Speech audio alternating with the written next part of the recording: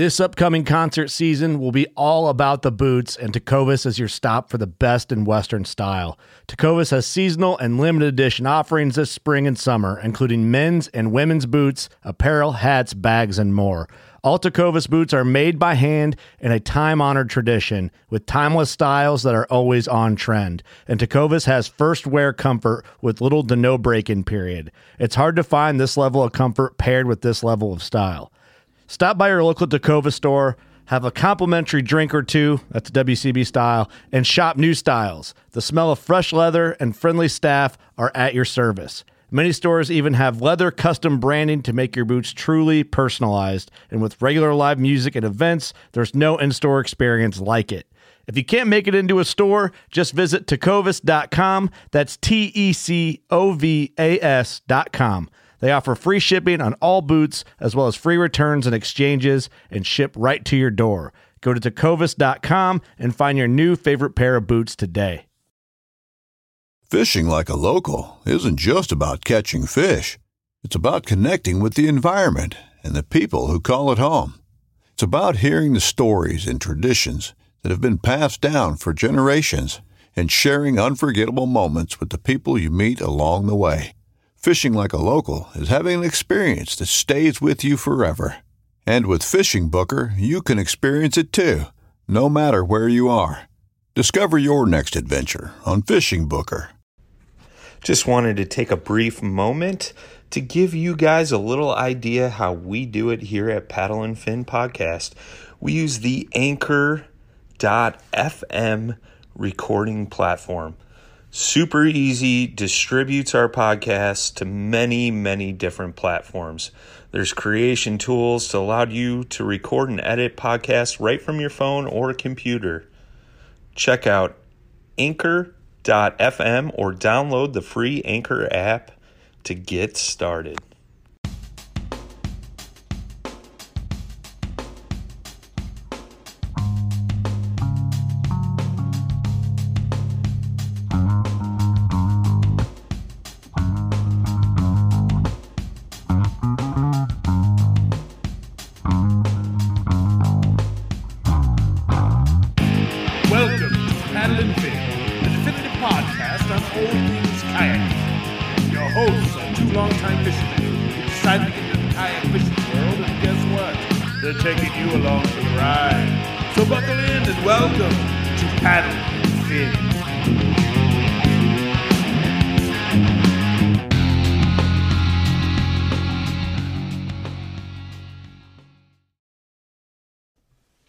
Hello and welcome to the next episode of Paddle and Fin. I'm Scott. And always I'm Brian.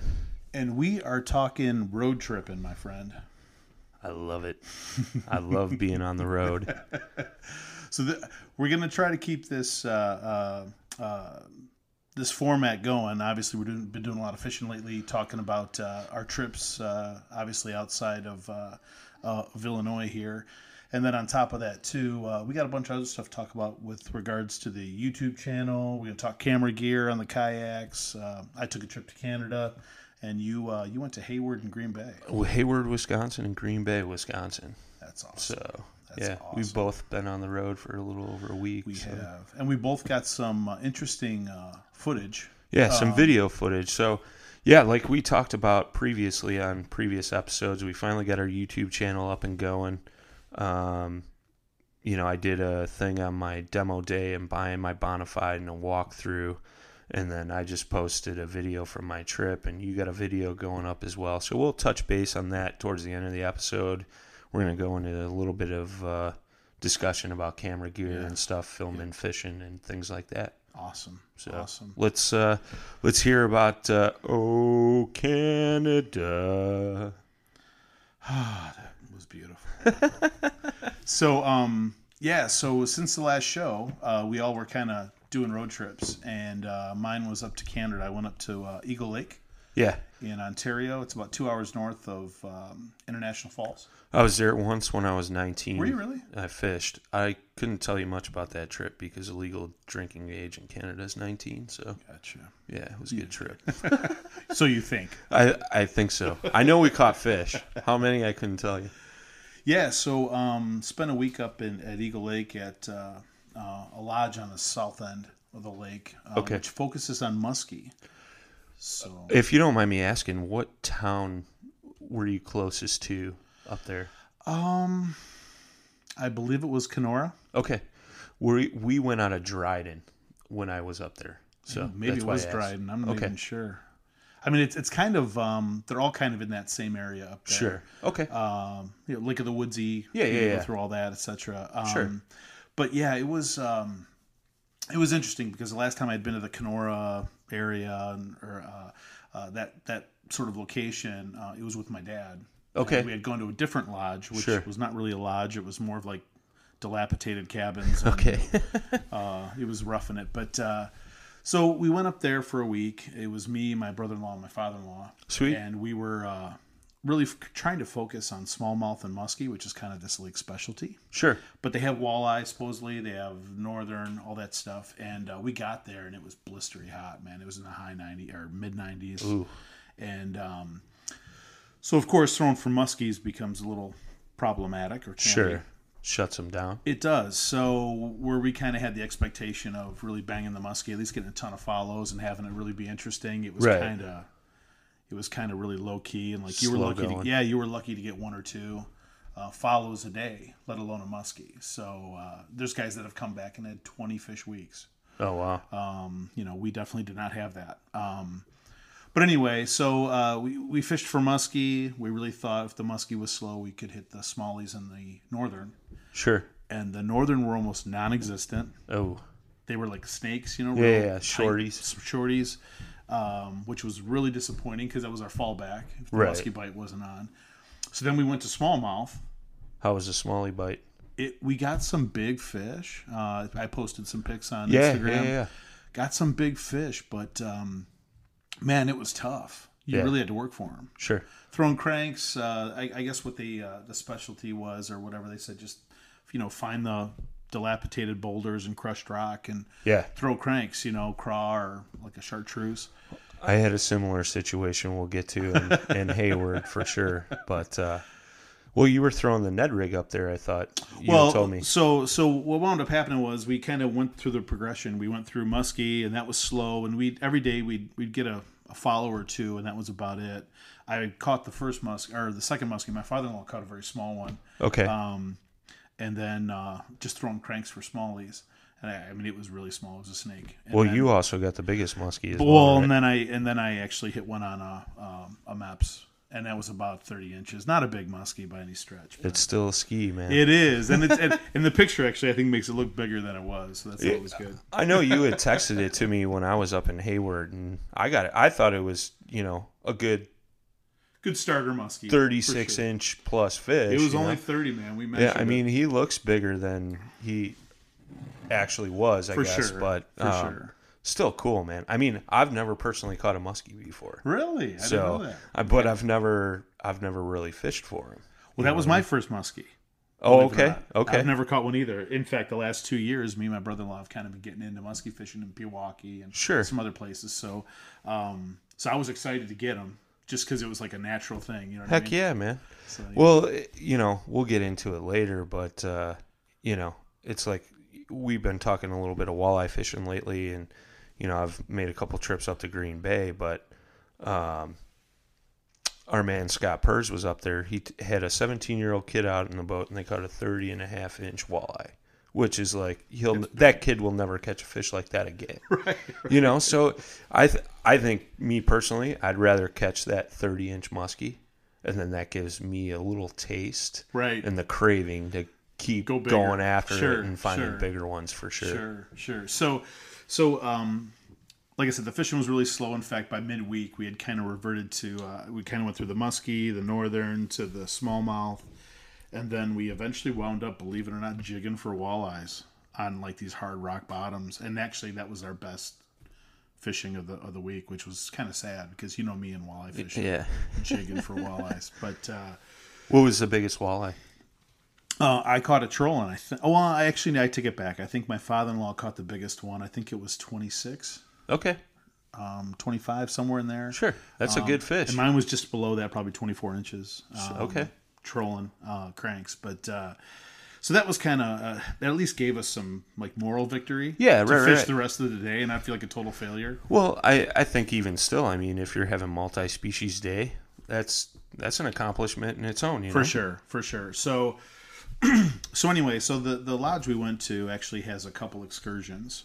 They have a musky lake, a crappie lake, and I'm thinking like trout pond, throw corn in the water and, get the bamboo pole. Yeah, right.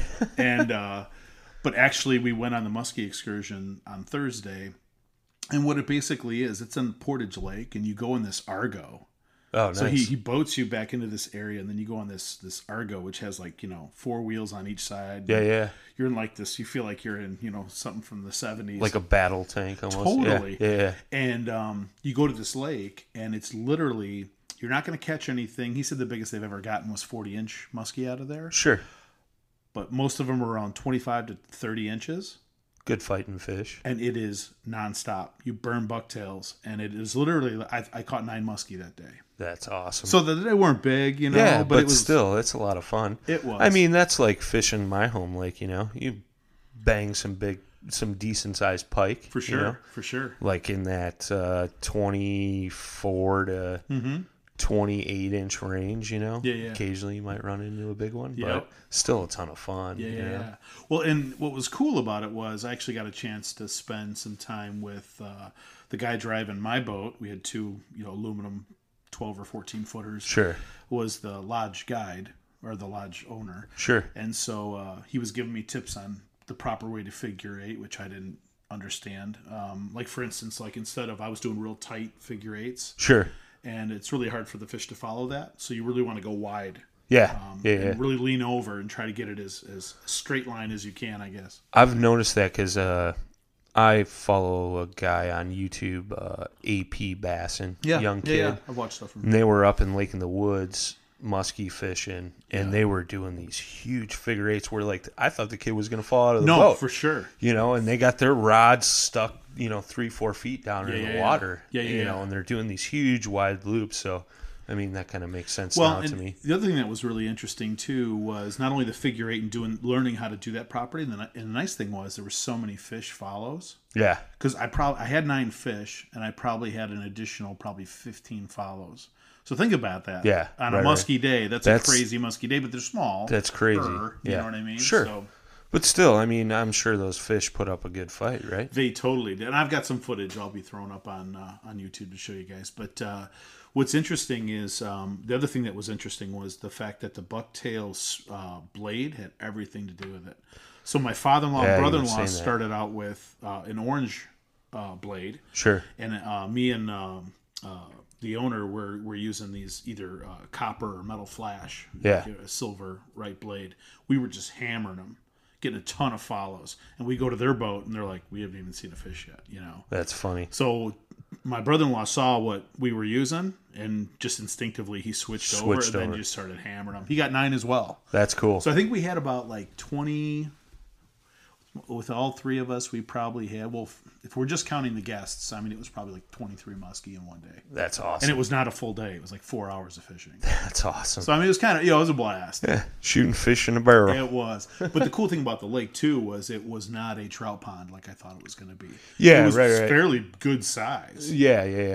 So. And you had to work for them, too, It wasn't like they were just jumping in the boat. And we tried a bunch of different locations. And, I mean, it was actually not as, it wasn't cheesy at all. It was actually very cool. Awesome. And then we told him we'd also like to do the smallmouth excursion because he has a smallie lake. Sure. So we went to that one. That was an interesting adventure because you drive down these logging roads from the lodge, and then you walk down this trail that him and like 4 other guys cleared up, weeks before. And it's like treacherous. I mean, it was awesome. Sure. It was like you were really like on an adventure. Yeah, roughing it, old school way. And you come out to this like cabin that was brand new. It's got what do you call it? Solar power. Yeah. It's got a boathouse. I mean, it was very, very cool. And what you do is you fish for smallies, and then what you do is you come back in and he cooks you shore lunch. That's cool. So it was a lot of fun. But I'm telling you what, man, we were banging smallies from the time we got there. I mean, my brother-in-law was using a drop shot. Yeah. And my father-in-law was using a crank. and that's where I You was got using the my Ned Ned rig. rig. Yeah. Yes. So I finally got my first few fish on the Ned rig. And you were beating the fish up compared to the other boys, right? Well, we had talked a couple episodes ago with Jay Randall, and I was texting him on his success on the Kish, hitting smallies. Sure. And he told me, he's like, well, you got to use the Ned rig because they did it on Ned rig. And he's Sure. like, you got to do it on a hard rock bottom. Yeah. So I'm like, I'm in a shield lake. Like, it is nothing but hard rock bottom. So I'm like, I'm going to tie this thing on. That thing wouldn't even make it down to the bottom. I'd watch my line, and as it's just trailing down, It started taking goes off. sideways. Yeah, I mean, nice. and it was like one after the other. It was That's like awesome. Oh yeah, That's it awesome. was like the trout pond. So that Nice. was kind of fun.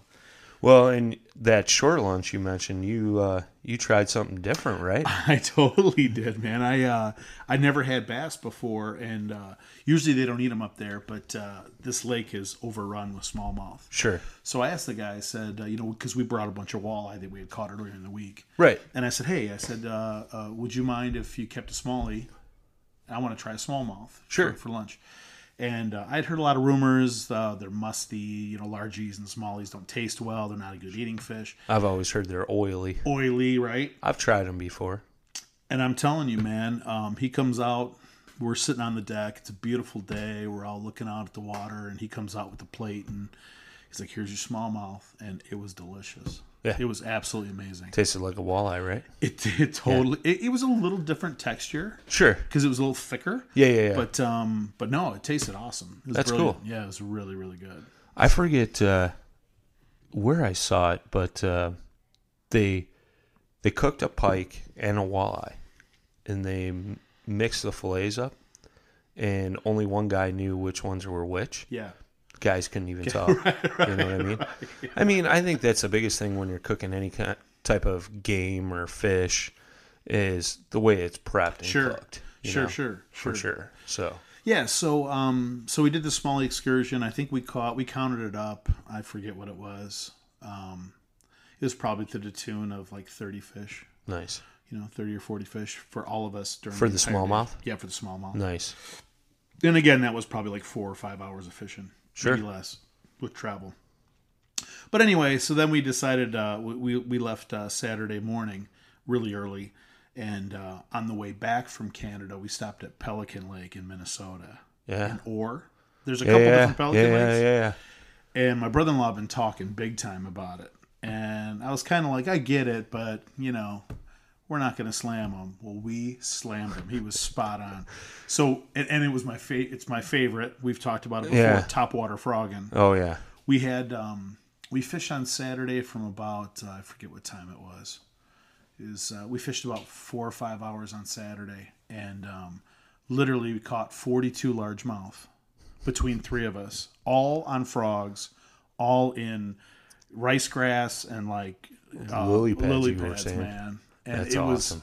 It was crazy. The biggest one my brother-in-law got, it was probably just south of 19 inches. We weighed it. It was 3.8 pounds. Nice. Well, here's what's so cool. I don't know if I told you this. We saw the fish, and it just had a gorged belly. And Yeah. you saw I saw the picture. I It looks thought way it was bigger a than beast. right. It looks yeah, way I bigger. thought it was like 5-6 pound fish. For sure. And so he said, let's put it on the. I said, let's put it on the scale. And he's like, yeah. So we put it on the scale and it comes out 3.8. And he goes, I don't think your scale's right.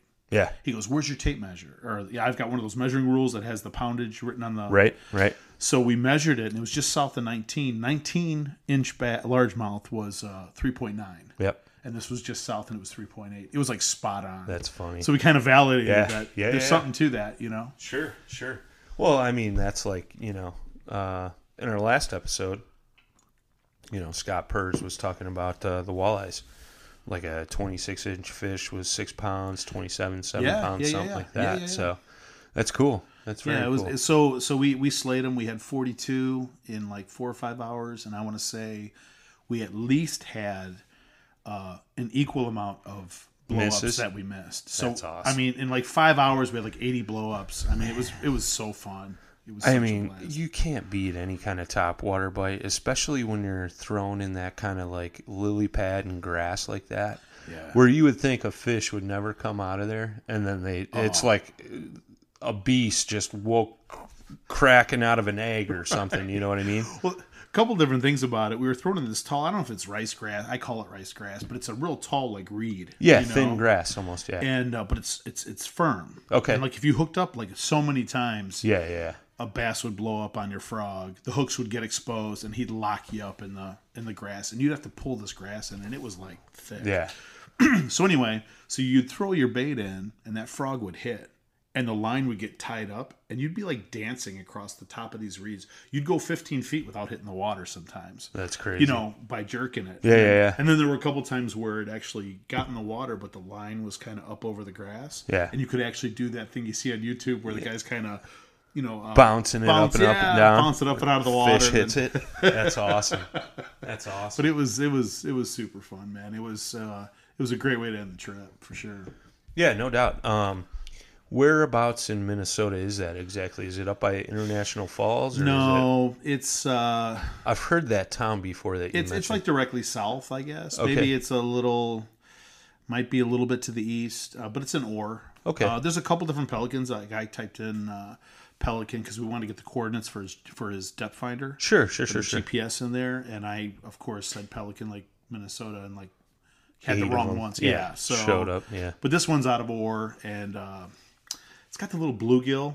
Yeah. It's a bluegill capital or something like Oh, that. okay. It's Yeah, got that little bluegill statue thing. Yeah. I've heard That's of about- Orr. I know that. I'm just trying to picture where it was. I was just picking your brain to kind of figure that out. Yeah.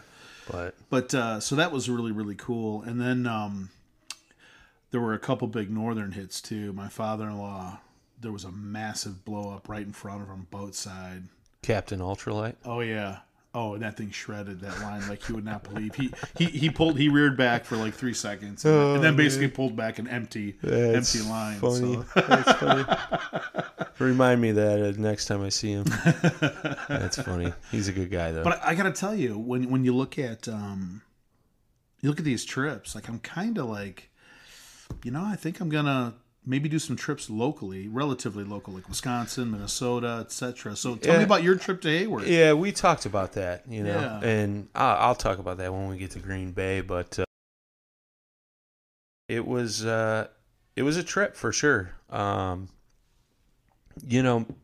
wife and I were looking around, and we were talking about doing some vacationing with the kids before they went back to school. So, that week I was gone, that was the week before they started school, and we were looking around, and I said, you know what? Because we have a timeshare out west and stuff, and I was like, I don't feel like going out there. Why don't we get like a lake house up north, Yeah. So we started looking around, and I found a place that, basically what it is, it's almost like VRBO, if you know what that is. A friend of mine rents his house out in Colorado through that particular application, but it's for people that have like vacation homes, and when they're not up there, they rent them out, and it usually goes through a property management company. So that's kind of what the place was that we stayed at. And man, the place was beautiful, right on the water. We were on Nelson Lake, right on the edge of Hayward. Hayward's got, if I had to guess, 7 or 8 lakes, like bam, right there around the center of town, so to speak.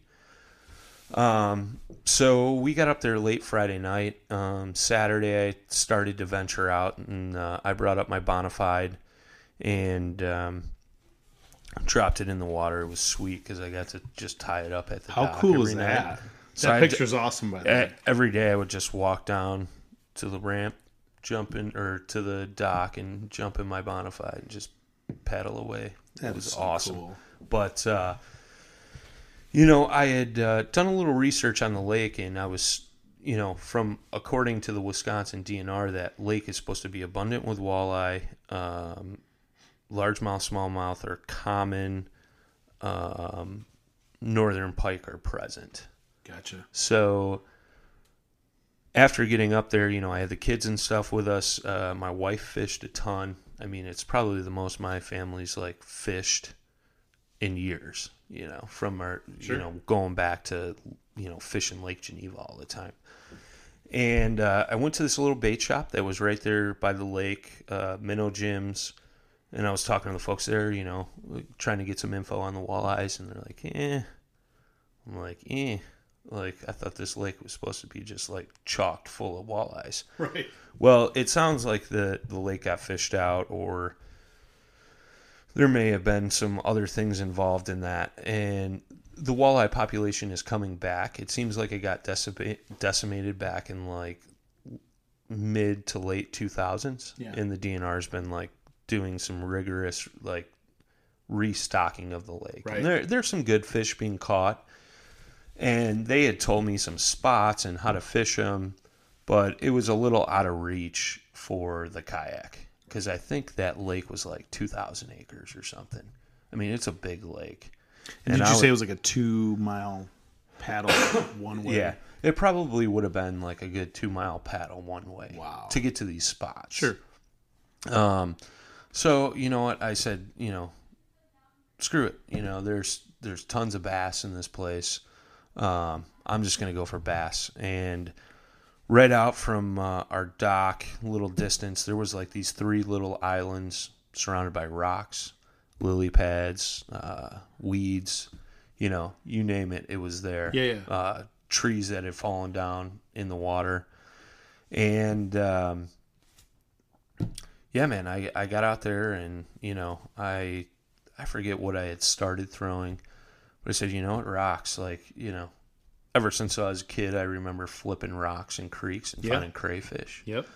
So I tied on a 2-aught offset hook, and I started with a Berkeley chigger craw, because that's what I had accessible to me, because that's what I always throw on the back of my chatterbaits when I'm throwing chatters by the rocks, which I think that's what I had started throwing. Gotcha.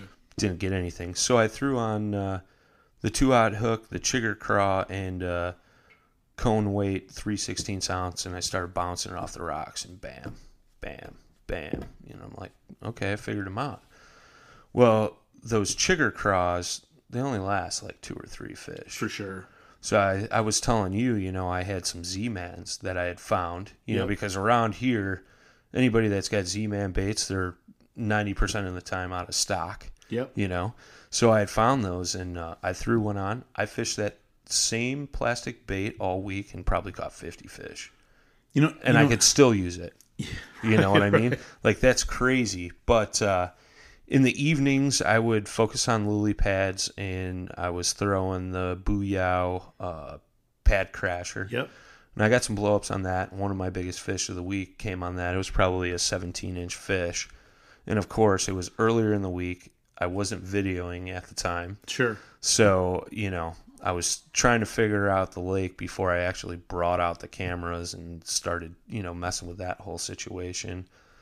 And then towards the end of the week, I think it was Thursday, I got out late, and I go straight to this spot around an island that I was fishing all week. And there's a fallen down pine tree in the water, and to the right of it was this big rocky area where I'd been banging fish with that craw. And I paddle over there, and usually the wind would blow me into that log, so I'd just paddle up to it, and then the log would keep me in place as I fish this spot. Sure. And I get over there that morning, got out a little late, and I noticed this spinnerbait's hung up on this log. So I pull it off, and I actually have the GoPros and the cameras going and stuff. Pull it off the log, I tie it onto a rod, cast it, and I think it was like the second or third cast, I get a little largemouth. That's awesome. So then Is that the one in the video on YouTube? Yeah, it's in the video. Got it. So then I proceed to, I think in the video I only put like 3 or 4 fish that I caught in there, but I probably caught 6 to 8 fish off that spinnerbait in a couple hours. That's awesome. I mean, it was a brand new Booyah spinnerbait with a little twister tail in the back. So that was definitely cool. You know, it was, you know, one of those things, you know, you find lures hung up all the time, and, you know, just tie it on and start banging fish. It was cool. So That's very cool. yeah, I did that. Yeah, it was the frogging, the crayfish, the spinnerbait. I think those were probably my best tactics throughout the week. You know, I did catch some fish on a few other, you know, assorted lures, so to speak. You know, I had all my rods in my black pack in the back of my kayak. So, yeah, it was cool. I was a little disappointed that the walleye fishing wasn't what I had read it would be, but however, the bass fishing made up for it. The wife and kids caught a ton of bluegills and crappies off the end of the pier, so that was cool. And I also caught a bonus pike, which that kind of like threw me through a loop because pike were only supposed to be present in this lake and not, Was it a decent common. pike? It was, maybe a 20, 21 incher, Sure. something like that. Sure. I caught it right off the end of the pier on the crayfish. No way. Yeah, he smacked it right by the boat lift. So it was different. It was cool, but the biggest thing of that week was just spending time with the family and stuff before we get back into the the grind of school and work and everything else. So real quick, that whole area of Hayward, there's a bunch of lakes there, right? So Dude. you were on Nelson Lake, but isn't there like a bunch of them? Yeah, so I did some research because I figured if the lake was a bust, I was going to go do some adventuring. And I had talked to you, because you were going muskie fishing. I had never done it, so I had actually considered maybe going out and trying to bang a muskie out of a kayak. Sure. And up in Hayward, I think it's the Chamber of Commerce or something. They put together a list of like, here's all the lakes that you have a chance at catching a trophy muskie. Here's the lakes that Best chance of catching a muskie. They won't be big, but Sure. they're abundant. And they did the same thing with the bass lakes, the Really? walleye lakes, all that stuff. And so I had those lists saved on my laptop, and I had thought about going around, but if I had to guess, right in that area, there's probably 40, 50 lakes within 20 minutes, 30 minutes drive That's crazy. time. And I could have gone and fished for any kind of fish, So, if I wanted to go catch walleyes, I could have gone down to the, Chippewa flowage is there. Sure. What the heck is the name of that lake where the guy caught that huge muskie way back in the day? There's like a famous picture of him holding it. He's got like suspenders on. Sure. Court something. But that lake's right there. Yep. There's a few other ones. Hayward Lake, I think, is right in downtown Hayward. Gotcha. So, but yeah, that was my first time being in that area of Wisconsin, the Hayward side. I've always been a little bit more central or east. Yep. And I gotta say, it was beautiful. I'd definitely awesome. go back, and I'd even stay on that Nelson Lake or try some other lakes around there. The whole scene up there was just super awesome, super peaceful. Everybody was friendly. It was funny because I'm sure they don't see many kayaks like ours, right? And the one night these folks were pulling out their boat by the boat ramp, and I'm paddling by. I got 6 rods sticking out of the back of my kayak, my black pack. I got GoPros mounted on my front cover, this and that. The lady's like, "That's a sweet rig." I was like, "Yeah, thanks, She goes, "You got cable TV on that too?" I said, "Not yet. I'm working on it, but it's actually going to be a dish. So that way I don't have to run a cable out to the kayak." So we got a laugh out of it, It was just kind of funny, because that Bonafide, it's different looking compared to your typical kayak, Well, know. Sure. And it was funny because the lady was there with her son, and I'm assuming her husband was grabbing the trailer, and then there was another guy waiting for them to pull out so he could pull his bow out, and we were all cracking up laughing. So it was pretty funny for sure. So then you actually didn't go home from Hayward. You actually shot over to Green Bay, correct? Yeah, heck no. I wasn't going home. I wasn't done fishing yet. Yeah, so, that following Friday, I left Hayward at 7:30 in the morning. Drove over to Oconto, which is on the north side of Green Bay. And that drive, unbelievable. What do you mean? I drove all the way across the northern half of the state, because there's no interstate. So it was all back roads, basically. Oh, no and way, like really? County highways, Yeah. city highways. Unbelievable. I probably passed another 100 lakes on my way there. I'm sure. But, so I got to Green Bay around noon, I want to say it was. I had my Bonafide with me, and, met up with Scott Purrs and Jay Randall, came up with Scott, and Jay had to work a half day, so they left northern Illinois around 12:30, I think it was. And I got to Green Bay at 12, so I was like, I'm not sitting around. So I went out in my Bonafide in the harbor of Ocano, there's a huge rock break wall, and I was throwing my crayfish in there, fishing while I was waiting for those guys to drive up. And I hooked into one who was probably 12, 14-inch smallie. Yeah. And then I probably missed 3 other fish. I only fished for maybe 2.5 hours or so. So then I pulled out, went back to the campground where Scott's got his ice castle and his boat set up. Sure. And I got the boat uncovered and ready. So when those guys got there, Scotty backed in, hooked up the boat. We went out fishing. And, it was interesting because, Jay is a very knowledgeable person. He's a very good fisherman for sure. And he likes to go after multi-species. And this was his first time going after walleyes. Right. And towards the end of the, on the drive home, me and Jay rode home together. He's like, man, I was so out of my element. And, I kind of take that for granted, because I've been fishing with Scott for so long. And I know the setup, how everything's run. And, it made me think back to, my beginning days of, trolling walleyes. We pulled meat all weekend. So that Friday they got up there, we all got up there. We only fished for 2.5 hours, but we caught 5 or 6 fish. Sure. And I think the biggest was 24. So that's a good fish. Yeah. Oh yeah. They were good eaters. And then, we cleaned and went back to the house there, and Scott cooked up fresh walleye for us. How awesome was that? I'm telling you right now, that was the best walleye I've ever eaten in my life. So describe his process. So he, I've always cooked it. I'll take a skillet pan, kind of fill it half full with oil. Yep. Whatever, bread it, however, and fry it. He had just a little bit of oil in the bottom of the pan, and he threw 4 thin slices of butter in there that melted. Yep. He had me pat dry the fillets, and then he shook them in just original shore lunch.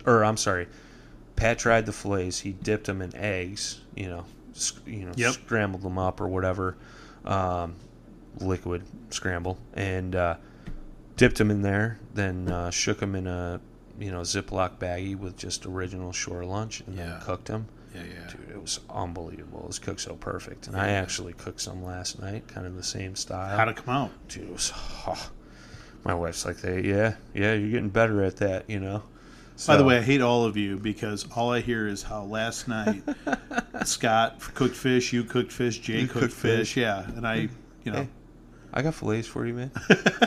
And of course, I forgot to bring them to you today. But, so then Saturday morning, the weather changed a little bit because there was a little bit of chop Friday evening. Sure. And that's good for the troll, right? Yeah, you want a little bit of a chop because Green Bay, believe it or not, the water is pretty darn clear. Sure. And you want that chop to break up the sunlight penetrating through that water. So we get out Saturday morning, and there was 3-foot waves. Oh, boy.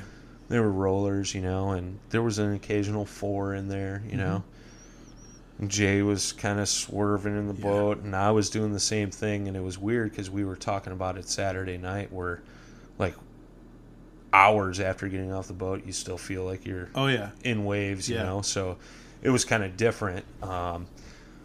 But me and Scott were like, yeah, Jay, what do you think? You get your kayak out here? He's like, yeah, I could probably do it in the Coosa. It was pretty funny. So we got a little challenge going. We might have Jay dropped off in the middle of Green Bay in 4-foot waves and see how he does. But real quick on that, when I was looking to buy my new canoe, I found a video on YouTube where they actually took a guy out to the Gulf of Mexico, and he caught an amberjack just sitting in a new canoe, Frontier 12. Yeah. And he's on his knees and he's trying to reel this thing in. And they just dropped him off, and they're just filming him. He's on his own. And it's the most ridiculous thing you've ever seen. That's funny. That's funny. I could just see it now. What are those guys doing over there? But it was good. Saturday ended up being a good day. I think we boated, it was 11 or 12 walleyes. 26 and a half, 26 and 3/4 was the biggest. Nice. I reeled that one in. So would you say Saturday was better than Friday? Well, size-wise. Size-wise, we probably got more big uns than we did. Sure. Well, I take that back. we try not to keep anything over 23 inches. Sometimes when you're, you got someone like Jay who's new to it, you'll keep it 24 for some fillets. Sure. But anything over that, there was a couple tournaments going on that weekend too, so you don't want to take those tournament fish out of the water. Sure. Not only that, those are your good breeder fish. So the 26 3/4 that I caught actually went back into the drink, and I think we even got a 25 too. Okay. That we dumped back. And we got some still pictures of that, whatever. That's more than plenty. So we got, I think it was like 10 or 11 fish for fillets out of the three of us. You're allowed 5 fish a man. Gotcha. But it was funny because, Jay kind of sat back. He filmed a bunch. Yep. Because he's got a YouTube channel as well. And, he wanted to have the footage so he can go back, review it, things like that. And it was good because, I've been with Scott when we've had a lot of new guys to that type of fishing. And Jay, by far, was the guy asking the most questions. Why are you doing that? Why are you doing this? Yeah, sure. What does this do? What does that do? So it was really good to, see that and see him pick up on the concept of everything and really take to it, So Saturday, he spent most of the day reeling in fish. Sure. And me and Scott Scott was driving the boat. Mostly I was and running lines. Right.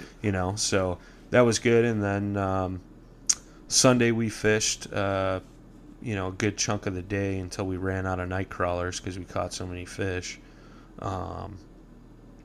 And I think we kept another 10 fish. So you guys got 3 good days in at Green Bay. 3 good days of fishing. Well, two and a quarter, sure, really. Sure.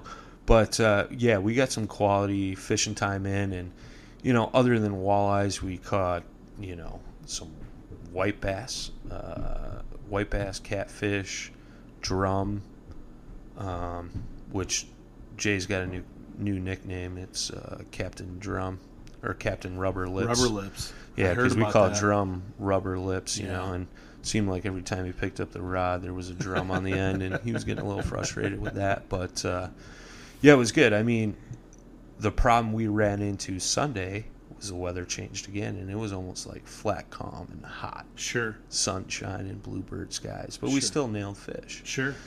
So it was good, Jay's got some really good footage, and we'll share a link to his video, I'm sure, when it comes out, because I kind of helped him film a little bit, and he did some interviews with Scott on rigging and things like that, and I even did a walkthrough on the gear for him. So it'll be cool. It'll be really cool. But super cool. Yeah. So you guys had a good time. Yeah, really good time. Caught a ton of meat, and look forward to getting back up there. So I guess since we're on the topic, let's take a step back and talk a little bit about camera gear. Yeah, right? Yeah. So you did a bunch of filming on Hayward, out of your kayak. So maybe you could explain the cameras you're using, kind of the setup with your views, all that good stuff. Yeah, so I got a couple different views set up, and I got a couple ideas in the works too for in regards to filming off my kayak. I'm running 2 GoPro Hero 5 Blacks, and then I also have a Sony. I think it's either RX or DCM 103. It's a DLR, a digital camera. Yeah, it's a point and shoot camera, but it's a little higher end. Yep. So I got that, and on my demo video on YouTube, you can actually see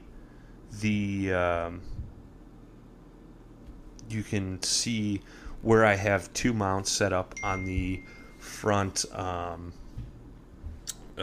lid, storage lid for my kayak. So sometimes I'm pointing one straight out from the boat and one back at me, or what I've been doing lately is just putting the one pointing back at my chair, and then I've been using the chesty strap for the GoPro pointing out towards the water. Well, it's funny, on your video I can actually see, like when you're reeling in fish and stuff, I can see it on your. How was that? Was it cumbersome? It's not bad. I don't like wearing my PDF with it, because then I can't feel Right. where it's at. Sure. So I usually put my PDF like right behind me or right under my seat. And then my other camera, I just have it set up on a little tripod. I don't usually keep that thing set up just because it's like an $800, $900 No, right, camera. I right, don't right, want it right. to fall in the water.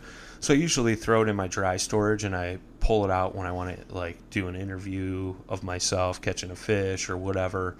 All my stuff shoots in 4K, so that wreaks havoc on the Yeah. computer and everything, and rendering and whatnot. But I also have an arm that I'm going to put in use that slides right into one of the rail tracks on my boat. Might utilize that for a different point of view. And I also have a setup for doing a GoPro on my hat as well. Sure. So Sure. That front camera you mounted, I saw it last time we went out on your lake.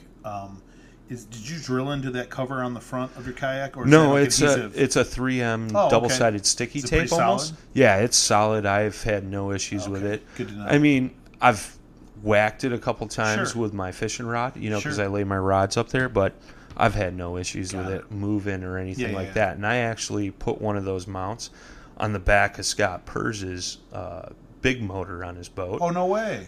for filming. So it's sitting over the water. Yeah, and everything. and I've had that on while he's taking off doing 55 miles an hour No across way. Green Bay, and the thing doesn't No move. problem. That sticky tape does an awesome That's job. cool. Yeah, so I mean, I got 3 cameras I'm running. I'm gonna start doing some more different angled shots and goofy shots, and it was fun this past weekend up in Green Bay filming with Jay, because we were kind of bouncing ideas off each other, and he had a mount that went on the net, so we had a GoPro on the net as we were catching fish, and then some of the fish that we released, we let them sit in the net, and we drop it down in the water, so the GoPro was underwater too, and you can see them swim out Sure, of the net and sure. stuff. So I haven't even looked at that footage because I spent hours like editing that Hayward footage, so I haven't even looked at that stuff. And me and Jay were talking. He's just going to release the video for that, but I have other footage from the first time I went up with Scott Sure. this year, so I got to edit through that and put that stuff together. Yep. So, it's filming isn't the easiest thing, especially when you're by yourself. And that was a conversation me and you had, and Sure. I had it with Jay on the drive home. It's like, you want to get all these different shots so that way you got good content and you're creating video and stuff. Whereas, if you got a buddy out with you, you guys can take turns, filming it. It's kind of cool, especially like last night I was thinking about it as I was going through editing the Hayward stuff. Like, I was like, oh yeah, I remember fishing that spot, and oh, I remember catching that fish. It's kind of cool to look back at it. And not only that, but like, it was funny. I was looking at that footage last night as I was editing, and there was times when I was jigging that crayfish where I was like, what are you doing, dummy? You got your rod tip too high. You're not going to have enough room to You were set like the being hook. critical of your own technique. I was, and which can be key, like, and I guess that comes from back in the day when I was a kid and I was doing a lot of skateboarding and snowboarding. We would actually film each other, and we would go back, review that footage, and it was like, oh, okay, yeah, no wonder why I look like, a schmo. right. I'm not doing this or I'm not doing that. I think it's a huge thing to help you. I mean, I'm more of a visual learner than a book learning out of a book, so to speak. Sure. So I mean, that definitely helps me. Like, I was definitely critiquing myself Yep. last night as I was going through footage. So, but I mean, you're running a GoPro, right? I got a couple of them. Yeah. They're a little different approach. I've got 2 those Amazon knockoff GoPros that Sure. you get on Amazon. Asako is the latest Yeah, one. yeah. That's 4K. Sure. And then I've got an older version of that I think that it tops out at 1080p. But what's interesting, or what was really cool about the Canada trip, was I brought it with. Mm-hmm. And I'll post it on our YouTube channel. Yeah. But I made a video as well of that Muskie Day. Yeah. And It was pretty cool from the aspect of I just bought one. I didn't know what I was going to have to work with from a mounting perspective. Sure. So what I wound up doing was I wound up buying this clip. It's like this robot arm. And it's got like a, what do you call it? A movable sort of arm that you can kind of set in different positions. Yeah, sure. But it's got a clamp that's really solid. That's awesome. Yeah. So, Jay had something similar up in Green Bay. Yeah. And it was I don't have one. $25 Yeah, or yeah. something. Anyway, I wound up doing that for some of the boating shots, and then for the releasing of the fish or catching. Yeah. I did some footage of a figure eight where we're actually trying to get a muskie. Yeah. Followed it all the way in, and you can see him kind of. You showed me that. That's some pretty cool footage for sure. And the first thing that the owner asked me is like, "Can you do upside down mode on that? So we can dump it in the water and we can actually do some release footage." And I'm like, "I don't know, you know." Yeah. I'm like, "They're cheap." I'm like, "I'm not sure you can do that." Well, sure enough, it had an upside down setting on it. The only thing is it won't flip automatically. So if you set it to upside down, it's upside down. If you set, you know what I mean? I think the GoPros will do it automatically. GoPro does it automatically. And that's the difference, right? Yeah. So anyway, long story short, I'll be posting that to the YouTube channel, and you guys can see some of the footage that we got there. But so from a mounting perspective, it was just that single clamp arm that I was kind of using, and a lot of manual. On the kayak, though, on my new canoe, I wound up getting it's actually a Hobie. It's a ram arm, but it's got this Hobie mount that you hook up to it, and it's basically based on that ram ball sort of concept. Sure. And so last time we went out on your lake, I wound up hooking that up. Me and Camden were going tandem. Sure. And you could actually see it. I'm going to have to play with I didn't like the angle. Sure. But I definitely want to get one up front for sure. And that's what I was asking about. What did you use to mount that up front? Yeah, no, I, going to mounts and stuff like that. So I actually purchased my GoPros through Best Buy. And when I bought them, they had a deal going on, whereas if you buy one of those GoPro Hero Black 5s, you got a free SD card. Oh, okay, cool. So, you're saving like $40. Was it 30 gig? 32 gig? 32 gig. Okay. Yeah. Got it. And, I was talking to the kid there, and I was like, yeah, I want to get some mounts and stuff. And he's like, look, all these GoPro mounts are like $20 to $30 a piece. Right. There's a company called, I think it's Insignia or something. And they have a kit, and it was $50, and it was like... with everything, hat thing. Yeah, the hat thing, the chesty that I use. It came with the stick-on clamps. Yep. There was a bunch of stuff in there. There's some stuff I haven't even used yet. There's one that's got like a bobber handle on it. Right. So you could leave it like kind of floating in the water, I guess. Yep. But it was $50. Yeah. And, well worth it to get a good variety for like a cheap price. Mm-hmm. And I've had no issues with any of that stuff I got from there. So, it was definitely worth the $50 to me. But, like you're saying, like I have one of those ram mount poles too that I found actually at the paddle shop. Got it. It was in like the sale bin or something. And I grabbed it and picked it up, and it slides in the track, and then it's got a ball mount there, and then a ball mount on top, so you can pivot the camera and stuff. So, there's a ton of different options and stuff. As far as camera equipment goes, or basic stuff. If you want to just get into like shooting some, just cool little videos, pick up one of the knockoff cameras, Sure. Me personally, I've invested a little bit more money into my camera stuff just because, I've been doing some of this video stuff for like years, so I'm like kind of snobbish about it, Sure. Like gas station coffee versus Starbucks, Sure. So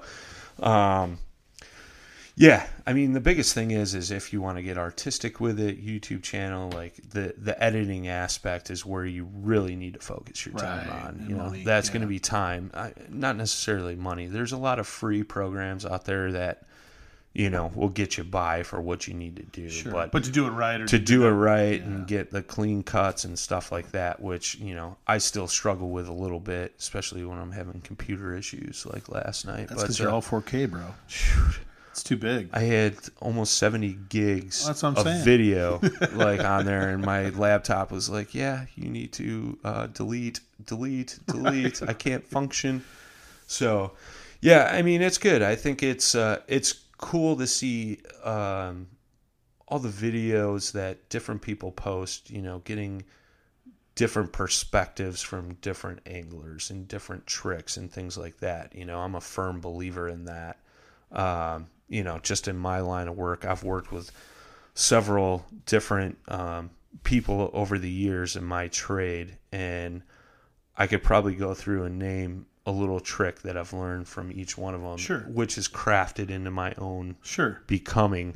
And, it's unique, like, fishing with Scott, fishing with you, fishing with Jay, fishing with my old man, fishing with friends, you learn something Pick new up from stuff. everybody, Sure. and then you kind of, Come up with your own thing. Yeah, or become a better fisherman and just in general. So, right. and even like this video thing, like we've talked about, when you can turn around and look at yourself and critique what you're doing, because I did miss some fish when I was fishing that crayfish, and Sure. that's exactly what it was from, because there was a clip in my video where I hooked into a big one, but he was barely hooked and he got off. Yeah. And the foghorn was in that video clip was because of my language. No, I figured as much. I cut that out. I didn't know if you caught on I to did that. catch that. But Well, you know what I'm thinking, though, really from a kayak perspective, I think if someone wants to get started just filming in a kayak, I guess from the way I think about it is, I don't want to make it into a plastic castle where I'm not fishing. sure. And at the same time, too, I want to get some interesting shots. So I think at a bare minimum, I think having a bow camera and a just stern that bow camera and a because- stern. Yeah. And then you can kind of get both views. So if something's off camera, on one of them, it's probably going to come into camera. Sure.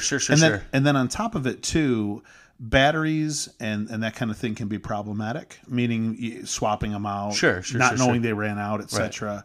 So one of the things I've been playing with is you buy those, your cell phone charger. That's it's basically just a huge battery that'll charge your cell phone for 5 or 10 times, and then actually running USB cables to those so that literally turn them on. Sure. And then I just go fishing. Yeah. And then you know what? I know the cameras are going to be on. They're going to last me about 6 hours. Sure. And away we go. I mean, there's pros and cons to doing that, and that's like, I pretty much do what you say. Sure. Like when I get in my kayak, I hit record and leave it be. And then I go through and do all the editing and post-production. Right. Sure.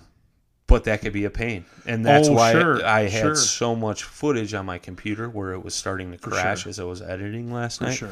But, or there's some guys that'll just hit record and whatnot. But, yeah, I think that bow, if you have one pointing out of the front, one towards you, or vice versa, you're going to get some good footage either way. Sure. If you had one little camera and you were stuck with one thing, I'd have, say, like you said, put that thing on the bow, have it facing towards you, and just record some footage, because you can get catching the fish, your reaction to the bite of the fish.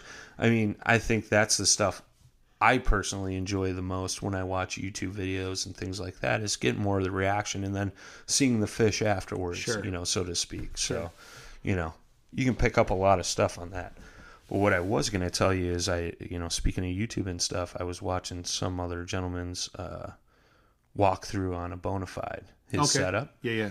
He was using a RC LiPo 8S battery to power his depth finder and his lights, and he said he can get 8 hours out of it. No way. So I know you got some LiPo I've got batteries. many of those. So do I. So I just thought of it as we were talking, hooking battery power and stuff up. So, there may be a way to do it that way where you, rig up a USB port to a remote control car battery. Yeah. Some of those LiPo batteries are super powerful. Sure they are. I've got a 6S down here. Yeah, I'm sure you do. But, it's just some different options. Yeah. I guess you guys, the listeners, could give us some feedback if you want us to go more in depth on, Or at least give us some more ideas. More from missing it. Yeah, definitely, for sure. We like getting the feedback. We got that feedback last episode from our man Jacob up in Wisconsin. So hopefully he's slamming some fish now that he knows how to set up and read his depth finder. But yeah, man. I mean, we both had some pretty epic trips and, caught some fish. We got some stuff coming up. It was awesome, but I have to tell you, you brought your kayak with you, and I missed mine. Yeah. So I'm glad to be home. I was spoiled. I'm not gonna lie. I was very, very fortunate, to have mine. But it was either that or I had to use an old rowboat, and No, that wasn't my type of deal. I'm totally with you. I was ripping across the lake in my kayak, and my daughter actually brought hers as well, the Pelican, and my wife went out in the rowboat, and so did my son. And then we had a little jet ski up there we were playing with too, which was also a good time. Nice. We got a little sunburn. So I guess we're on to our last segment. Campfire Tales. Only this time I don't like it. Why? What happened? Well, because I'm on the hot seat. Oh, boy. At least it's not me for once. What happened? So this is the most fishing related story that you'll ever hear. Let's hear it. That's a total disaster. Anyway, so it's the Thursday before I'm leaving for Canada, and of course, I work out of my house. I got a home office, and so as I'm working and jumping on calls, I do sales, so I jump on these WebExes and stuff, and as I'm kind of working in between, I decide to start going through my lures and making sure I got everything I need. I just realized where this was going. I forgot all about this. This is so great. So great. Oh. So I'm going through all my lures, right? And I'm trying to organize and trying to get everything into a single tackle box and make sure I got all my bases covered. And so I'm going through and I come across these old cranks, and they're new cranks, but I've never used them. Sure. And long story short, I'm doing something. All of a sudden, I look at the clock and I realize I've got a 1:30 WebEx I'm hosting with a company that's high profile and all this stuff. And I'm, the CIO is going to be on the call and all this stuff. So I'm like, all right, stop fiddling with my lures, right? Yeah. So I go ahead and I drop a lure on my chair, my office chair, which is like a mesh thing. Yeah, sure. And you know how hooks and mesh don't mix not at all. So I start up the WebEx and I look down and I can't sit down because I got this lure sitting in my in my chair, right? So I go to pull it, it won't come out. So I'm like, oh man! So I'm trying to work it out without destroying my chair and all this stuff. And all in the meantime, trying to talk during your WebEx. All the meanwhile, the guys are loading in. It's 15 people on this call, 20 people on this call. And I'm like, all right, we'll get started in a minute. Let everyone get in. And so I go grab my needle nose and I go to yank the lure out, and I drive it into my other finger on my opposite hand. It happened so fast. Oh, yeah. And I didn't even... It always does. And I remember looking at my finger going, now what do I do? Sure. Yeah. Sure. Sure. You're in the middle of this WebEx that just started. You can't leave. You gotta. I got a lure hanging off my hand. And I've had it happen to me twice, and I'll share it after you're done, just so you don't feel bad. So I'm looking down. I mean, this hook's buried. Yeah. It's right next to my nail, and it's toward the center of my finger. There's no way this thing's coming out. You posted a picture of this on Instagram. I did. Yeah. And so long story short, I had to do this hour-plus WebEx with a lure hanging out of my hand, and then I proceeded to go to the emergency room afterwards. Yeah. But an hour and a half of agony. Oh, yeah. I'm just sitting there and Yep. Hurry up. Are we done? Are we done? Any other questions? All right, see ya. I'm going to the emergency room. Oh man. So that's my campfire tale, which really wasn't campfire related, but yeah. No, I get you. Disaster related for sure. I've had it happen to me twice, and one was actually in Scott Purge's boat. The other one was with a friend of mine, ice fishing. The ice fishing one, I had a Jeep Wrangler at the time, and I would put my shack in at an angle so the back was sticking out. Jeep Wrangler isn't very big, so I'd open the trunk, drop it down, and then slide it out. Well, we dropped it down, went to slide it out, and I had my bucket of rods in there, and one of the tips got caught on the seatbelt. And I'm sure, as you can picture, pulling it out, tips bending. Once it reaches the end, it flips up. There was a little jigging spoon with a little treble hook on it. Caught me right in the tip of the nose. Nice. Buried into the barb. I look at my buddy. I'm like, dude, I have a hook in my nose. You have to pull this out. Right. He's like, no way, man. I can't pull that out. I'm like, what do you mean you can't pull it out, dude? I have a freaking hook in the tip of my nose. You have to get this out. He's like, no, man, that's gross. I can't do that. And I was like, you got to be kidding me. Middle of winter, probably January or February, dead cold. The side mirror of my driver's side door and a pair of pliers yanked the hook out of my nose. Worst thing ever. Luckily, it was a tiny treble hook. The other time, I was fishing with Scott up on Green Bay, pulling cranks, net a fish. I reached down into the net. There was another rod going off, so, I had Scott grabbing that while I was going to unhook this fish. Right as I go to grab the fish by the gills, he kicks, and the one hook went through my finger, and it's still connected to the fish. That's awesome. So the fish decided to continue to kick while this hook is in there, and I'm like, hey, Scott. He's like, ignore me. I'm like, Scott, I have a hook in my hand. I need your help. He's like, I got a fish. I need the net. I'm like, dude, I need your help. Like, I got this hook. Dude, so he ended up unhooking the fish, so at least it wasn't kicking anymore. But Sure. I ended up, it was close enough where I could push the barb through, snip it, and then pull it back out. Well, that's what I wanted to do, is just push it through, but it was buried toward the center of my finger. Yeah, the way it was in your finger, there was no way. Happening. Yeah, see, mine kind of hooked the side of my finger where I, kind of went in the side and came out the top. It's still nasty. Yeah. Don't get me wrong. Yeah. It's still nasty. Yeah. I don't wish a hook upon anybody. Well, the first time I got a hook in my hand, I was up in Canada with my father, and it was up at Ena, and we were catching northerns like crazy. Sure. And I had the same thing happen where you get cocky. Yeah. Because you're catching them all week. Yep. And I went to unhook this northern, and I got hooked in the fish just like you did. Yep. But my saving grace was the fish thrashed, and he actually ripped it right out of my hand. Oh, no kidding. So like the fish cured it. You know what I mean? And then I was bleeding. I was like, so thankful the fish did that. You know what I mean? Thank you, Mr. Fish. I'll let you live this time. Yeah. I'm right there with you, man. But get hooks in any extremity are never especially good. In your home office. Not good. I think you would call me and you're like, you're not going to believe this. And you're like going through the story and I'm like, what is it that I'm not going to believe? And then you're like, and then the hook went in my finger. And I had to continue the WebEx and I'm like, oh man. Well, it was even funnier when I went to the emergency. It wasn't even, it was like one of those outpatient places. Sure. And I'm sitting in the waiting room and I've got a lure that I'm holding on to. It looks like I'm They're like what's up with this guy? guy? I won't let go of my lure. Look at this fisherman. He's totally committed. Right. Takes his crankbait everywhere with him. That's funny. Stupid. Oh man.